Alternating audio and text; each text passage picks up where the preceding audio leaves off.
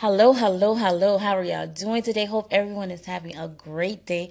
Anyways, this is T. Today I would like to talk about the school shooting that occurred at Marshall County High School. This took place in Kentucky, guys. First, I would like to start off by saying rest in peace to Bailey Holtz and Preston Cope. They are two 15-year-olds. They were killed, and there were 17 others who were critically injured. I am praying that they come through. Guys, this is just so sad. I am beyond loss of words, guys. This is a tragic event. You send your kids to school and you never know if you're going to see them again. This is sad. School shooting and gun regulations. Something has to be fixed, guys.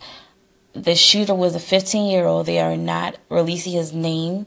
The 15-year-old will be charged as a doubtful murder. So once he's indicted, his name will be released. So I am looking forward to hearing more about this case. I will also be following it to, just see what's going on. And I would like to hear more about the people who were injured, guys. This is just so sad. So I would like for you to take a moment of silence and just think about the people who lost their lives, and also think about the people who were injured. Just send your well wishes and a small prayer for those people.